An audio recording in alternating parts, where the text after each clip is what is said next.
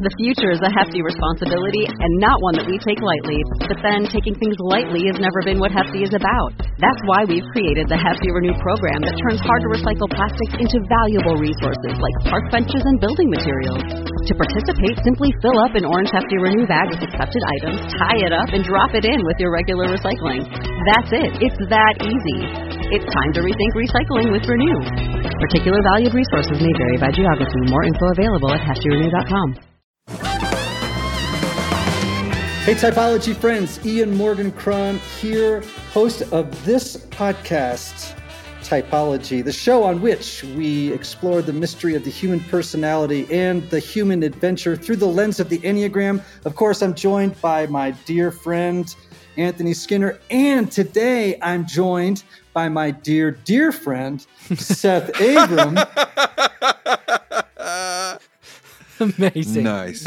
Seth Abram.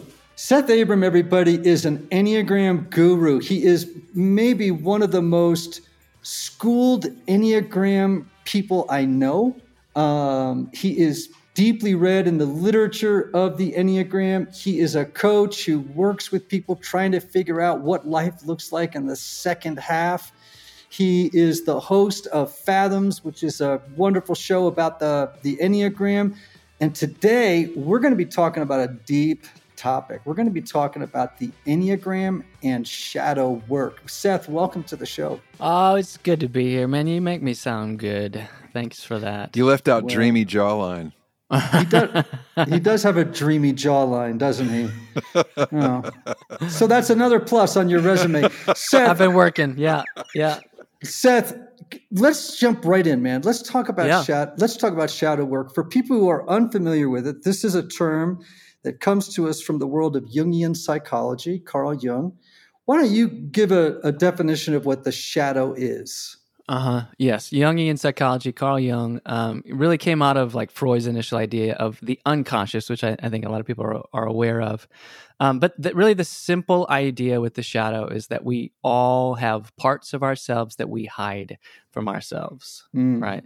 I think a lot of times people associate the shadow with evil or bad behavior to like break that kind of misconception out. Like the shadow can lead to that for sure, but really the concept of the shadow is all about what elements in our psyche that are unknown to us, like what's outside of our regular like awareness. You know, is it like things we're unaware of, but also things we're in denial of? Yes, totally.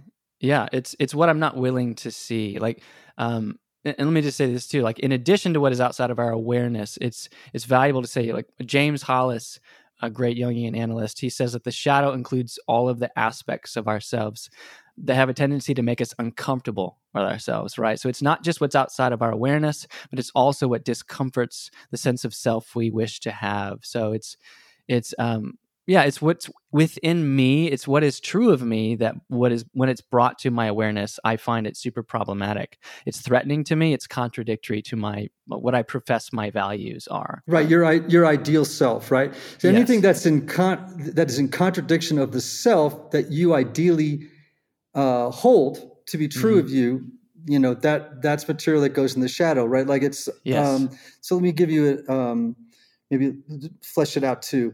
So when we deny faults and weaknesses, there are aspects of our personality that we cleaved off when we were younger because our culture said those aspects of our personality were unacceptable. Yeah. Or our family said, we don't like that part of you, right? Yes. And absolutely. because that family's taking care of your meal ticket, you're as a little person, you're like, okay, well, I'm going to make sure that goes away because I don't want the shame and I don't want any of that stuff to haunt me. And so we also, to be clear to everybody, we cleave off beautiful parts of who we are. And Jung would have called that the golden shadow, as I understand it, right? Yep. So there are beautiful parts of ourselves that we need to reclaim that are inside the shadow because for whatever reason, we deemed these parts of ourselves as being repugnant for some reason, right? Yeah, if I could frame it up too, like I love this quote from Gabor Mate, who says that Humans have two needs: connection. He calls it attachment, but I think you can say connection and authenticity.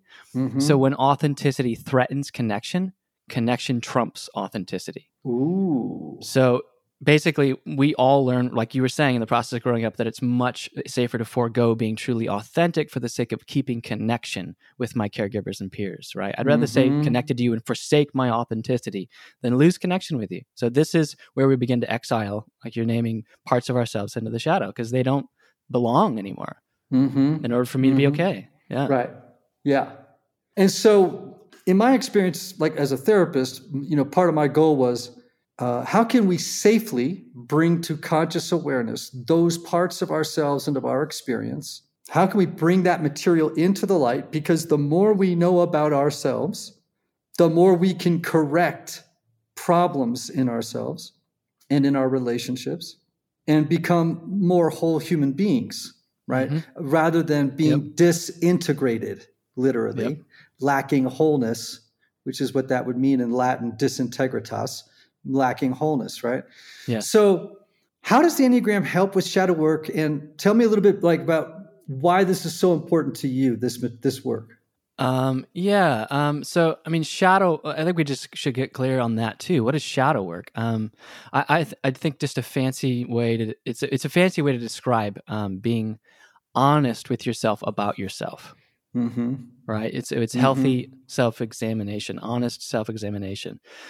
So Enneagram shadow work is, I would say, it's about, because of our dominant Enneagram type, how we tend to exclude certain things out of our awareness, out of our sense of self. We edit out of ourselves what doesn't align with our type identity. So 9, right? Type 9, myself here, which is about peace. This is my type identity, if you will. There's this tendency to suppress and exclude whatever parts of me then could disrupt me maintaining that peace. So it's things like being angry or other people it's just anger. It's personal significance. It's having a strong opinion. So I split off from and I disown those parts of me. But like you're saying, these are key elements of me that actually make up my wholeness as well. So using the Enneagram for shadow work, I think is valuable because it provides really specific, clear insights to what we naturally avoid and suppress about ourselves because of our dominant Enneagram type. I love that. In my book, The Story of You, I actually have a story about you that I tell about Enneagram 9s. You know the story I'm talking about, right? I do, yes. Because I think that's a good example of a moment in your life when you reclaimed something in your shadow. Is that fair to say? And allowed yourself to give expression to it. Yeah. I mean, one of the things in my shadow is massive expression. And especially when it has to do with the emotion of anger.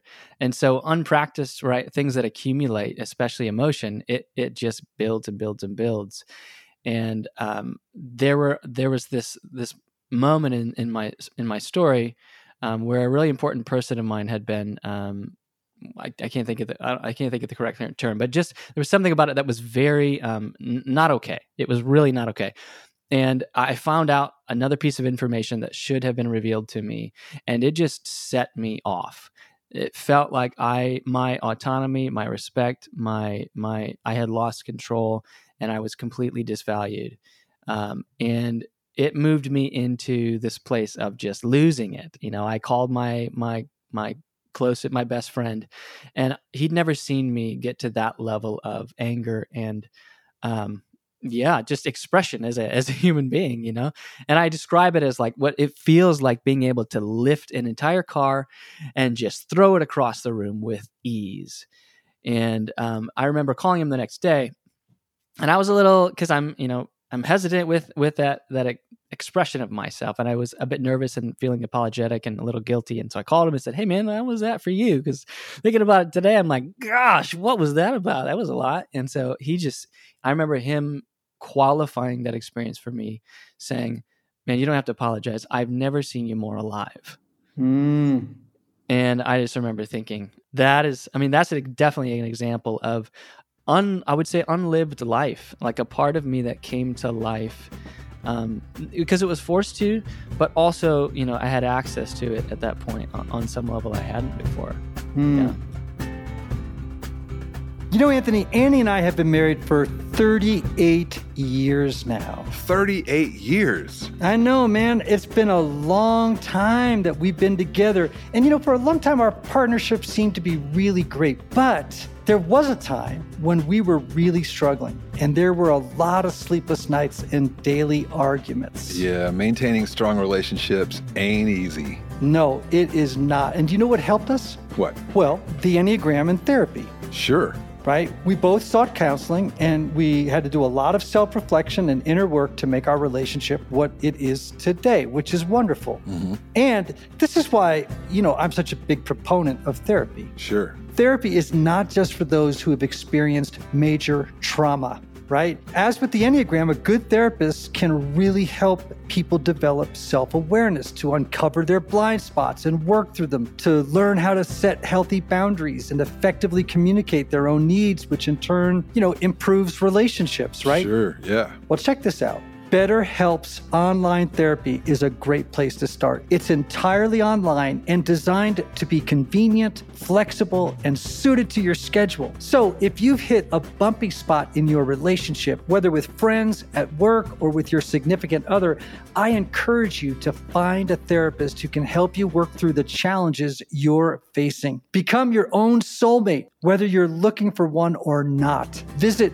BetterHelp.com/typology podcast today to get 10% off your first month. That's BetterHelp, HELP.com/typology podcast. So there's an example of, in a sort of a sideways fashion about shadow work, right? Like, you had denied anger, right? Expressing anger openly, and particularly really hot anger. Mm-hmm. You because you had done some work, you were able to access it, no longer deny it, get it out of the shadow, own it, express it. And interestingly, it made you more alive. And I think that's the promise for every type. Yep. Yeah. Yeah. I think this leads really well into why doing shadow work is so important. And I would say, you were talking about, as a therapist, one of the things that you're trying to figure out is how to help people do this in a safe way. And I think it's appropriate to say some level of psychological stability is really valuable before moving into, looking at parts of yourself that you had to split off from growing up because they were threatening to you. Mm-hmm. So there should be a quality, felt sense of safety, I think, even before moving into acknowledging and admitting and embracing some of these parts of ourselves, right? Mm-hmm. But I'll say, why is this work so important is because I think most often when we feel stuck in life, like when we find ourselves repeating relational patterns, or we wish we could change something about ourselves that we for some reason can't seem to, I think it's because there's something in our shadow that's sabotaging us. I'm convinced that shadow is the source to most of the interpersonal problems that we have. I read yesterday or today, it doesn't matter. Neil Strauss, he said that our biggest opportunities for growth lie waiting in the parts of ourselves that we don't want to acknowledge, recognize, or see. So our shadow really, because again, these are parts of us that didn't make sense with the little kid brain, but now we need to, they're vital parts of ourselves that were disowned. They make up our fuller authenticity, and they hold key values and capacities that we need to round out and expand our adult personality to be more full with ourselves, right? So I just think it brings new resources. It brings wider, clearer, fuller perspective. It brings more conscious choice. You can think of a beach ball, right? If you're trying to push that thing under the water, it requires so much effort and energy to keep that thing underwater. And our psyches are doing this practice or this thing without our awareness of trying to keep these parts out of our awareness. And that requires so much effort.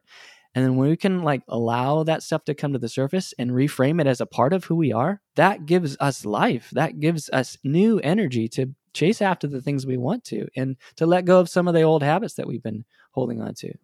So one of the things that I think I'm getting excited about it. I love it, man. No, I love it. Listen, I really think that we could equate or use as a litmus test of mental health, right, and spiritual health, right, would be around the idea of freedom. Like, if the more bound up and the less freedom you have because of unconscious or even conscious material, the less mental health and life satisfaction you have, right? The more freedom you have spiritually and emotionally and mentally, obviously the better off you are, right? So Seth, when and why did like Enneagram shadow work become important to you? And can you give us an example of how it's helped you to grow? Yeah. Nope, I can't. No, I can't. I think Enneagram shadow work, it became important to me probably in the last few years, really as I started to gain understanding of what in the world this thing even is in the first place. But when I really began to start bumping into and running up against like my limitations, like repeating, like I said earlier, relational conflicts, wondering why I was stuck in the same patterns. Like I think I began to realize that I was trying to navigate the world in my own life with an old operating system, right? Mm-hmm, mm-hmm. Yeah, like my favorite understanding of the word transformation is you are transcending your initial formation. Mm-hmm. And we all come into the world with an initial formation and paradigm through which we see the world. And I had begun to really bump up against those old stories and those old narratives and that old way of life. And so fast forward a little bit into some of this work, I guess. One of the more recent things, probably 2.5-ish, I guess, give or take, years ago, we had the surprise of a fourth child coming. And, this was obvious like shock to my system. All the things that had what made up me to this point, like what I was living with. And I remember the last time we had our third kid, this was right at the start of COVID. And honestly, I had lost myself in the management of that, trying to wear all these hats and be a dad of a young kid in the midst of COVID. And it was very, very difficult. And so I was afraid, like, well, how am I going to manage the responsibility of 4 kids and have a full-time job and all these other things? And I just knew that I was going to lose myself again if I didn't cultivate 2.0 Seth. And so this is where I started to realize shadow holds untapped potential and unlived life.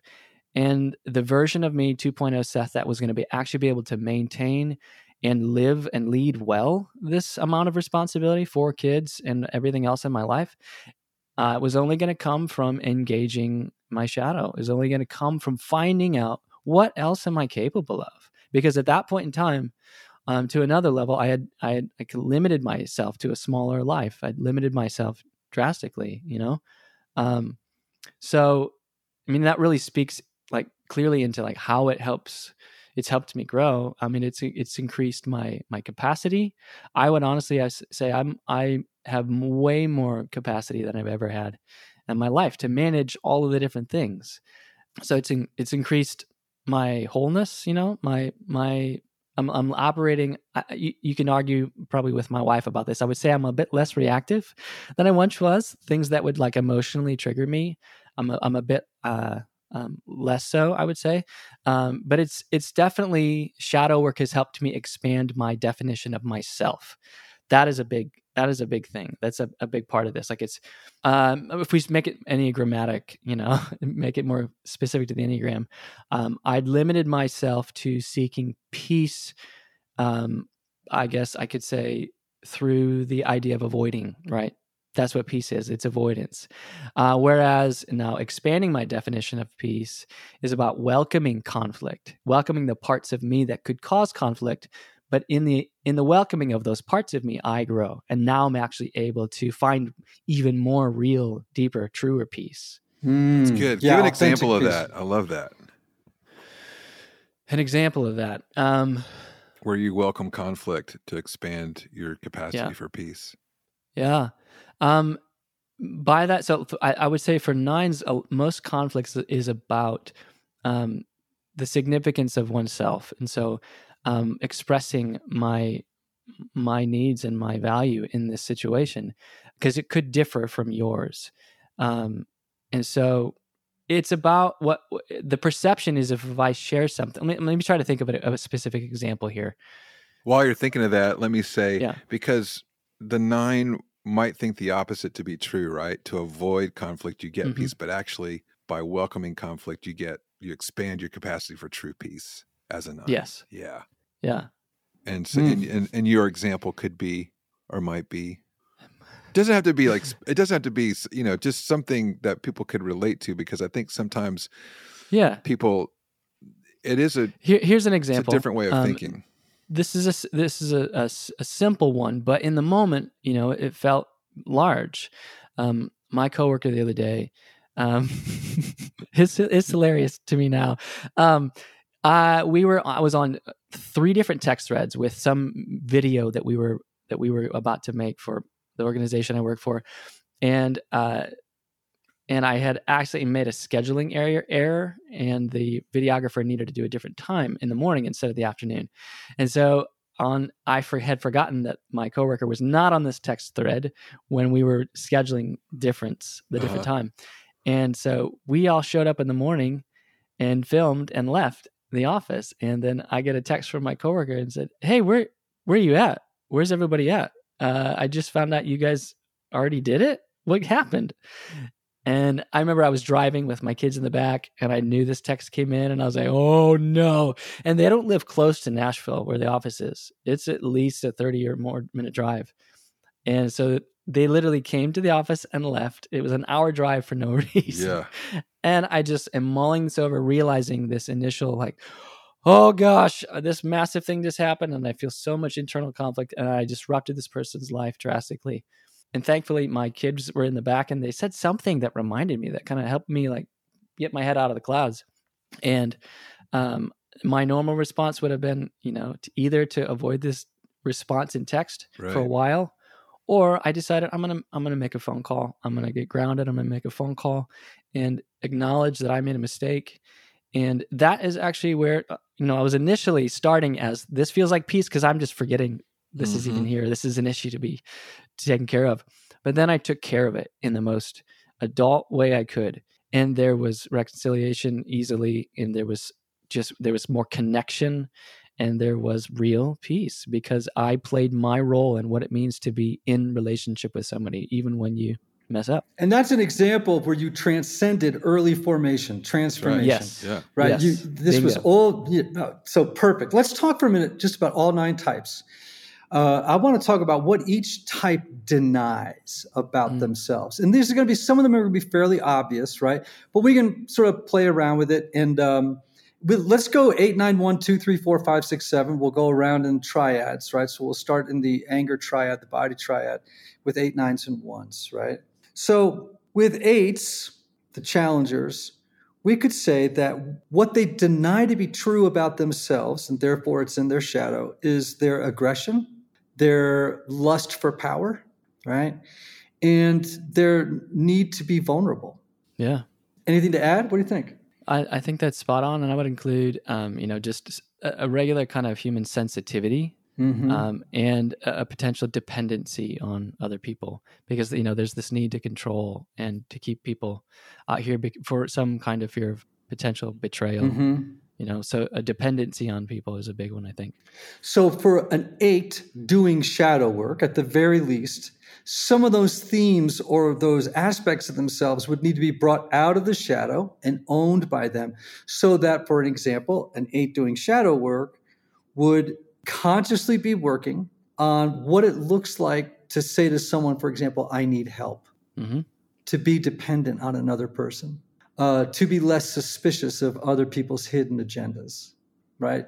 That's something both 6s and 8s, I think, sort of wrestle with, right? Is a natural sort of suspicion about other people. What else do you think? Yeah, I mean, I think those are valuable insights. I think I just blanked. What was the question you were getting into? Well, I was saying, what other kinds of things do you think eights need to reclaim, to aspects of their personality that need to be brought back out and reclaimed by them? Yeah. In some terminology, the virtue, right, in Enneagram language is called innocence. Mm-hmm. And so there tends to be a real ease for eights around like innocent creatures or kids.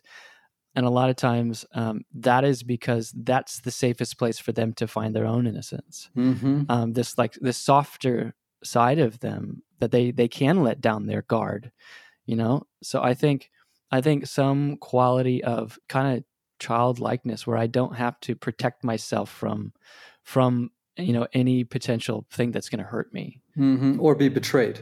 Yeah. Right. Okay. Yeah. Now we've already talked about nines a little bit. And so part of what you were saying was that, part of the journey for that nine is to no longer deny and leave in the shadow their anger. Mm-hmm. Mm-hmm. And I would say, but can we expand on anger a little bit? Because I think with the nine, that when we talk about anger, yes, there is an element of ire or, aggression there. Mm-hmm. But sometimes it's just life force, man. It's like life force. Yeah, I think it's passion for sure. I have seen energetic nines for sure, but around the thing that is important to them, less so. Go on. I can get excited about what you're excited about, right? Yes. I can do that for you, but ask me what I'm passionate about. I don't know. What do you mean? Yeah. In fact, someone, an Enneagram, I think it was Suzanne Stabile once said to me that, her husband is a nine. And she said something to the effect of that when nines get around their own passion, that they actually turn their own life force down. Mm-hmm. It's like they turn the burner down from high to simmer. Is that your experience? Yeah, I remember this is one of the things that we talked about the first time I was on, that there is when I find out what I'm passionate about, well, now it requires the effort and responsibility to maintain that. And I'm not willing to see if I have what it takes to do that. Oh. Because the potential disappointment. Right. I don't have what it takes to embody this. Yeah. Mm-hmm. Yep. Yeah. But one of the things that people don't talk a lot about with nines is fear. Mm-hmm. That fear is a theme. We think, 5, 6s, and 7s, they have issues around anxiety. That's just way too, siloed thinking. Yeah. The fact is that nines have a lot of fear about their own adequacy. Yeah. And about their own giftedness and their own strengths. And of course, what happens then is you merge with a passion that someone else has, right, versus focusing your attention on your own. Yeah, it's super sad to think your passion is what somebody else is. And then you start to, that's where there's a lot of grief. Like, I don't even care about that. Oh, no. Right. Yeah. Yeah. But I just unconsciously just got on board with it. Mm-hmm. Yep. Because it's safer to know what's important to you than me. Yeah. Mm-hmm. Yep. Great. All right. So, let's talk about ones. I think with the improvers, that obviously one of the things that they deny is their own anger, right? Mm-hmm.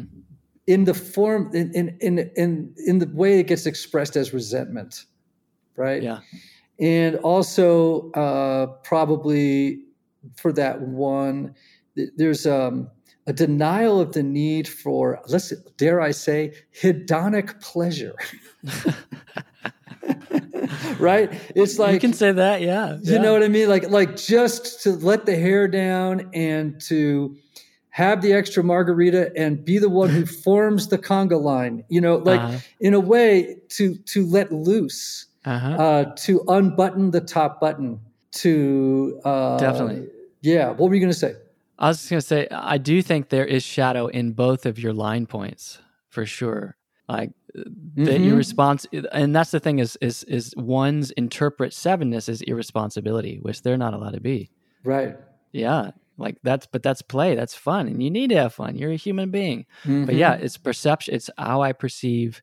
I'm not allowed to be that way. Right. Because it's not responsible. So that part of them, that 7 part of them is valuable to like expanding their definition of self. Yeah. Would it be fair to say that in your security point, right, is the reclaiming of a part of yourself that's in the shadow?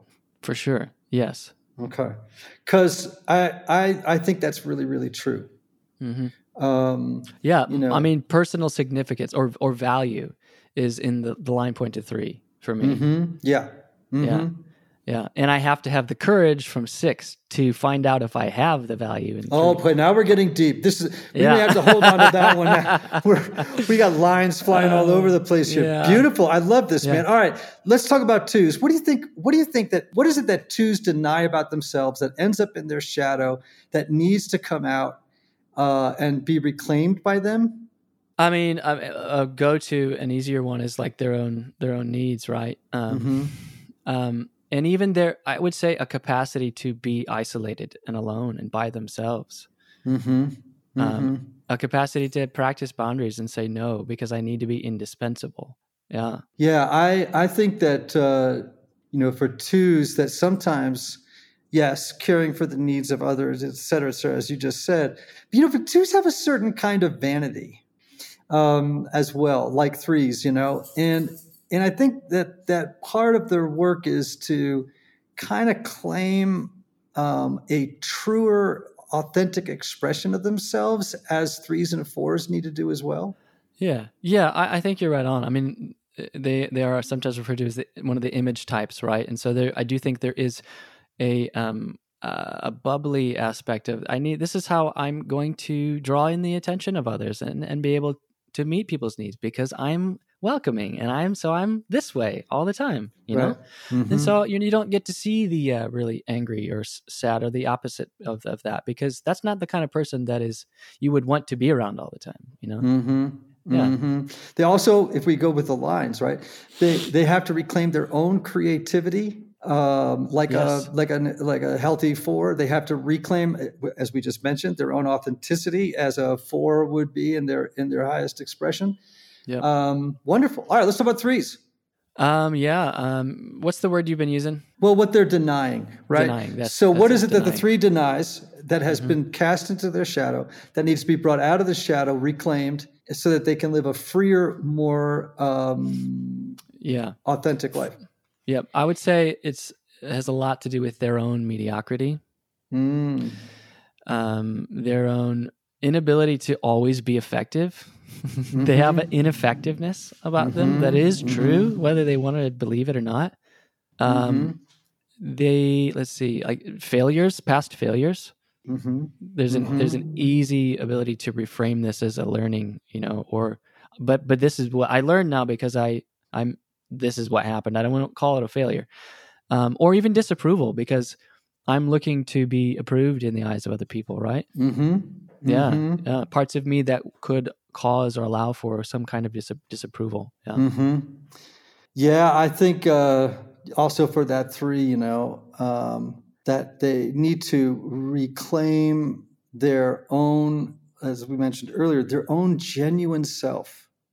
And that's really hard work because it's very, oftentimes for a 3, that's just at the beginning stages of self-awareness and trying to figure themselves out. They go inside and it's so kaleidoscopic. Hard to identify. Hard to identify who I am. And I think for 2s, 3s, and 4s, man, like just getting the issues around identity stabilized is so important. Yeah. See me as I want to be seen is one of the things. Yes. To wrestle with, yeah. Yeah, rather than see me for who I am. Yep. Yeah. All right, let's talk about 4s, the perfect number on the Enneagram. Before we go to 4s, I thought I was going to have to ask you if you're broadcasting from the Congo, Ian. Sounded like you had a couple little lions in the background. I do. What people don't understand is that golden doodles actually come from the lion family. Oh boy, is that right? Mine are growling in the background, and I don't know what. Maybe I think it's Seth. Actually, I think it's Seth. All right, let's talk about 4s. Let's talk about 4s. I think, and I think about shadow work in my own life experience. One of the things that I had to do very early on in my life, when I first went to therapy in my late 20s, I was getting sober. Man, I had to go in there and you know what I had to pull out of that shadow set? I had to pull a lot of grief out, and I had to pull a lot of anger out, and I had to also really look at my fixation on being a special, unique person. Because one of the reasons I was suffering so dang much was because I thought it was personal. That the things that had happened to me in my life were personal. They may have felt personal, but life just happens, man. I mean, bad things can happen. It's just the nature of life, But I had to go digging in and look at so many issues around grief and sadness, and trying to talk myself out of my uniqueness, which was perpetuating that suffering. That was a big part of that journey for me. I had to face. Later in life, I faced up to issues around envy, wishing I'd had the lives of others. And also the way that I compensated for that envy by being, overly special and unique and blah, blah, blah, Those were all parts of my own journey.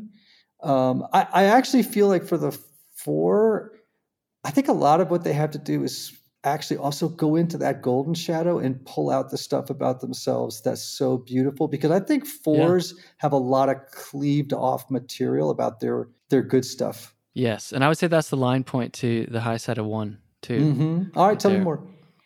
Just the goodness, natural goodness about what it means to be, what as I am is right and good, And, I just couldn't see that. I honestly couldn't. When I was 20, man, if you'd known me at 28, you'd have thought, man, this guy is. I mean, my self-presentation as a self-pres 4 was very 3 or 7-ish. But if you could have gone inside and seen all the feelings of inadequacy and inferiority, feelings of lesser than, feelings that I was damaged, that because of the family I grew up in, that I had to kind of overcome this stain on my past. Yeah. And of course it took on operatic heights, right? When I thought about it, right? Because, my imagination was pretty rich. And so, I mean, that journey took a lot of lather, rinse, repeat, I can tell you. But over time, things got to be better. But it was a slog, man, to go into the golden side was actually harder for me than to go into the dark side of my shadow. I think that makes sense. Yeah. I mean, one of the things that I know from some friends that are 4s is that there is sort of this contract they made that they're unaware with. They're not allowed to be, incredibly happy because the identification with pain as who I am is like how I separate myself. Like, I'm the guy. This is me. This is how it is for me. And so I think actually just one of the things that gets denied for 4ness is this quality of I like the word mundanity or ordinary. What is ordinary about you?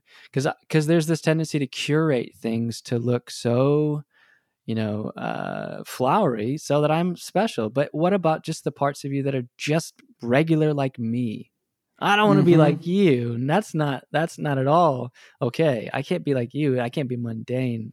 I can't have any similarity to you, because that's common, and I'm not common. I'm special. That's how I separate myself, and that's my So I think there's a quality that gets denied of just the part of you that is just simple as it is, instead of making it this big flashy thing, or just leaving it. Yeah. Yes. Yeah.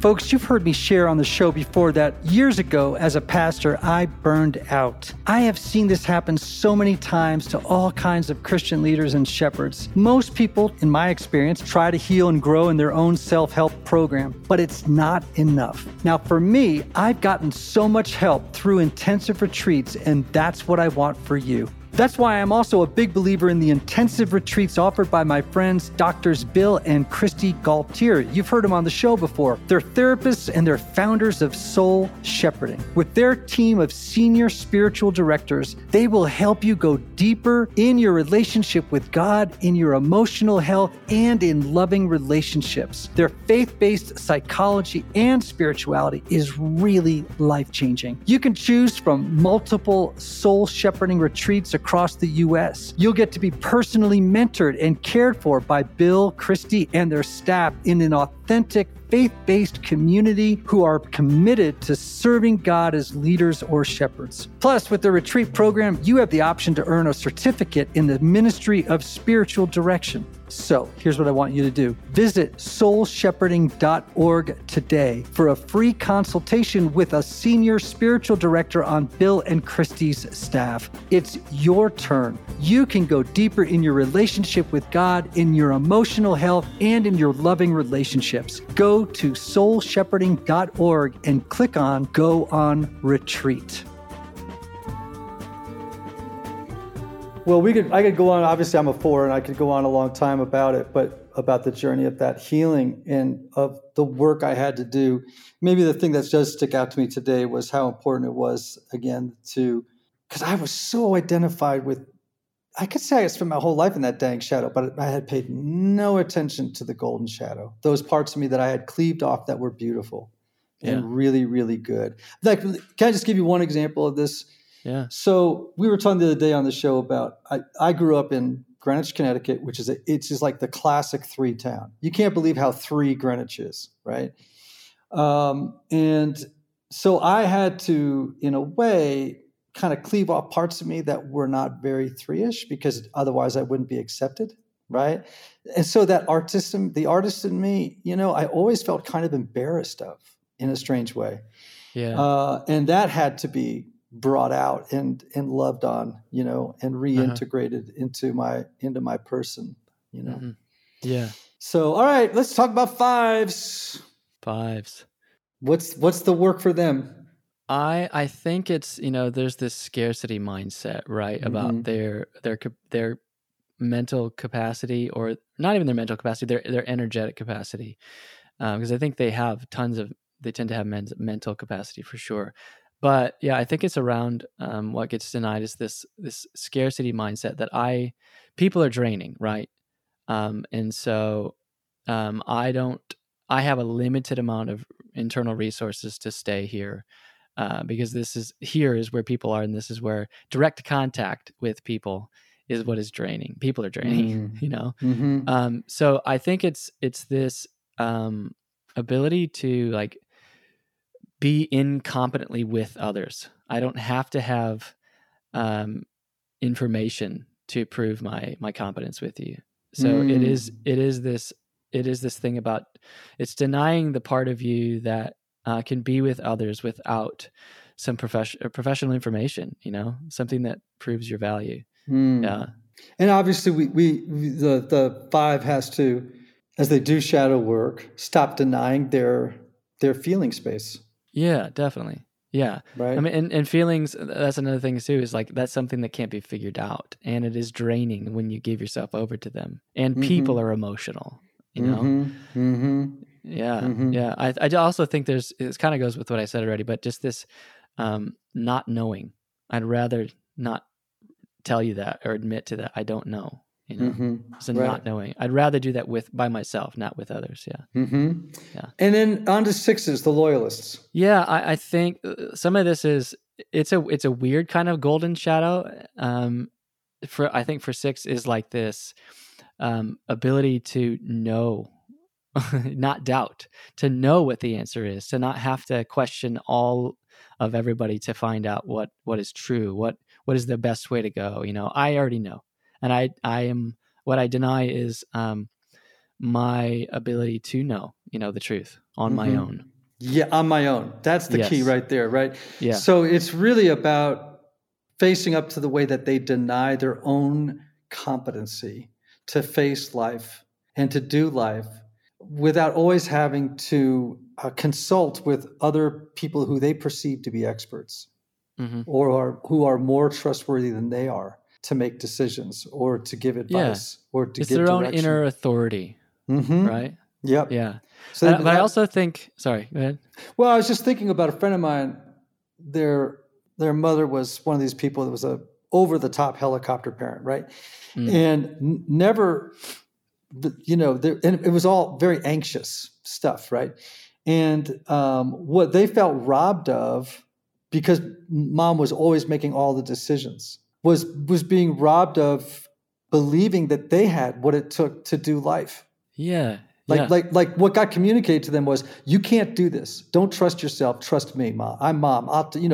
And so they never got practice at, making their own decisions, doing things on their own. It was always, there was always someone there kind of undermining that learning to trust themselves. Yeah, that's the shadow self-sabotage right there. And you could do this for all the types, right? But for the 6, it's if I will continue to sabotage knowing the right answer on my own if I continue to ask other people. Mm-hmm. Yeah. Mm-hmm. Yeah. Really good. Really good. All right, let's finish up with 7s. Yeah, I think for the 7s there tends to be this denial. I like to kind of reframe it sometimes as like a denial of my capacity to be limited. Mm-hmm. Because I think there's a denial of being able to stay here. Like my capacity to stay here, so being limited, but I think there's a denial of what part of me feels boring. It's not like stimulating and exciting, Mm-hmm. So I'm not going to express the part of me that isn't going to get you or me excited. Good one, man. Good one. Now, this is a word to people, I think when people are doing their work, one of the things that tends to happen, and people don't do this consciously, but when people start to do their work, other people resist it. Yeah. It's like people will unconsciously undermine the work that another person is doing around their Enneagram type, because what's happening is the person's changing the script, and it throws everybody out of whack. Like all of a sudden, Seth's expressing his anger and his passion, and is like, whoa, that's new. And sometimes people will try and unconsciously pressure you to go back to the way it used to be. And I think one of the greatest expressions of love that we can give to people is to allow them to change their script, the way that they are in the world, and not try and unconsciously pressure them to go back to the way life was before, because that's just more comfortable and predictable. You know? And that was the gift your friend gave you when they said that they've never seen you more alive. Yeah. Right? I mean, they could easily have said, yeah, man, that was a little too intense, Seth. Yeah. Right. That expression of anger that you over in that phone call was a little too intense. I'd prefer it if you kind of went back to being chill, Seth. Right. And I would have been easy to go, yeah, okay. Yeah, sorry. Yeah, right. But that person gave you a great gift by saying, nope, the new script is great, man. I like it. Yes. It's good. Yes. And I think this is what actually are the best people you want to be around are the ones that allow you to be in relationship with your type differently than you have been previously. Mm-hmm. Mm-hmm.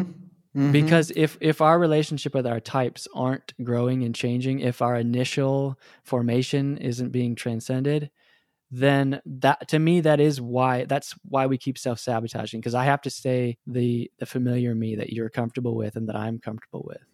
So we got to wrap up here, and I have 2 more things I want to do before we do. But the first one is, Anthony, I got a question for you. Yeah. So how much time do you think you spend on average per day? This is a serious question. Do you spend per day thinking about issues related to personal, emotional, and spiritual growth? I mean, you don't have to give me hours, but you could, is it a lot, a little? I'd say it's a lot. It's a lot, right? Now, you're a 4, and I think 4s are very good. They have a very rich inner dialogue. Seth, what about you? I mean, it's most of the day at this point, yeah. Mm-hmm. Mm-hmm. I would say that's true for me. That I find myself, and I'm saying this because I want people to understand, when you begin to do work on yourself, for it to really, that it has to become a priority. Right? And usually if you're in a lot of pain, life will force you to do it. Right? But even I wouldn't consider myself right now to be a person in a lot of pain, but I do spend a lot of time. It's the first thing I do in the morning: journaling, praying, thinking, reading. Throughout the course of the day, things come up and it becomes opportunity for prayer, for example. I'll read something in the morning, and then throughout the day, I'll be thinking, like, I'll give you an example. I've been reading a lot about ego lately and about the different manifestations of ego. And it just has given me a lot to pray about. And I think about this stuff all day long. And it's not navel gazing. What I'm trying to do is ride the wave of personal growth and change. And it gives me such good stuff to talk with God about. And it's necessary for that. I love your definition early on, Seth, at transcending your initial formation. It's necessary for transformation. I don't think you can get there any other way, right? It requires what you're talking about, Ian. So, right. Man, oh man, I sure hope that everybody sees that as out. And for those people who worry that, oh, this is all about me and too much self-talk, blah, blah, blah, there's always that cohort of people in the world. What I want to say to them is, look, if for no other reason, I do this work so that I am better equipped to love other people. The more I do this work, the better I am at loving people. That's just, to me, that's an altruistic dimension of doing your own work. And it's the tell if you've really done the work, right? Oh, yes. Because that's the way it works itself out. Absolutely. As opposed to being consumed with your own self-care. Yeah. Right. Oh, and you know what? Let's not even go on to that, because you know how mad I get about that. Well, listen, this is a good place for us to stop and let everybody know that we have a really cool thing that we do. It's called the Typology Institute membership. And Ian and I, we drop a special podcast episode for our Typology Institute members every month. And then every month we have a town hall where we discuss that podcast. And you get a lot of other things too, but those are two really fun things that we do. And for January, we're actually going to extend this podcast, or we're recording another podcast with Seth, but we're going to get into some really great tools. We're going to talk about projections and explain what that is, get into some practices for how you can experience some personal transformation for yourself. So this is just just putting the bug in your ear. It's a good time, brand new year, to join the Typology Institute membership. And with that, we can close and we'll move on. Do you have any parting words for us, Ian? Yeah, I just want folks to know about Seth. That number one, Seth, tell folks about the organization you work for. Oh, yeah, thanks. It's called Restore Small Groups. It's basically an organization that focuses on mental and emotional well-being through the process of 8-week guided support groups. So it's largely, most people don't have a very, very safe environment in which they can express every aspect of their life, the crazy, horrible, like the darkest parts, the best stuff, and then say it out loud and name the truth of what's inside them, and then still be okay. And so we kind of focus on, it's a guided thing, like I said, but we look at self-examination. There's a process to really gain self-awareness, but within the context and the framework of healthy, supportive, safe relationships. And so we help you create a vision for who you want to become and how you maintain that through intrinsic motivation. How do people find out about it? Because I know you have some new groups forming. Yeah, you just go to restoresmallgroups.org and you can find us there. Great. You also, just so everyone know, Seth is a master coach, and he is wonderful at helping people navigate lots of the questions that arise as they move into the second half of life. And Seth, how do people find out about that? Yeah, thanks. You can either email me at, I don't know if I want to give my email or not, but integratedenneagram@gmail.com, or you can just find me on Instagram, Integrated Enneagram, @Integrated Enneagram. Cool. All right. And also, folks, don't miss Seth's podcast, Fathom, and which is an Enneagram podcast. It's wonderful. I've been on it myself as a guest, privileged to have done so. And we got to go, Anthony. Yeah, we do. Sign us off. Dang it. All right, friends. My pleasure. May you have love. May you have joy. May you have peace. May you have healing. And may you have rest.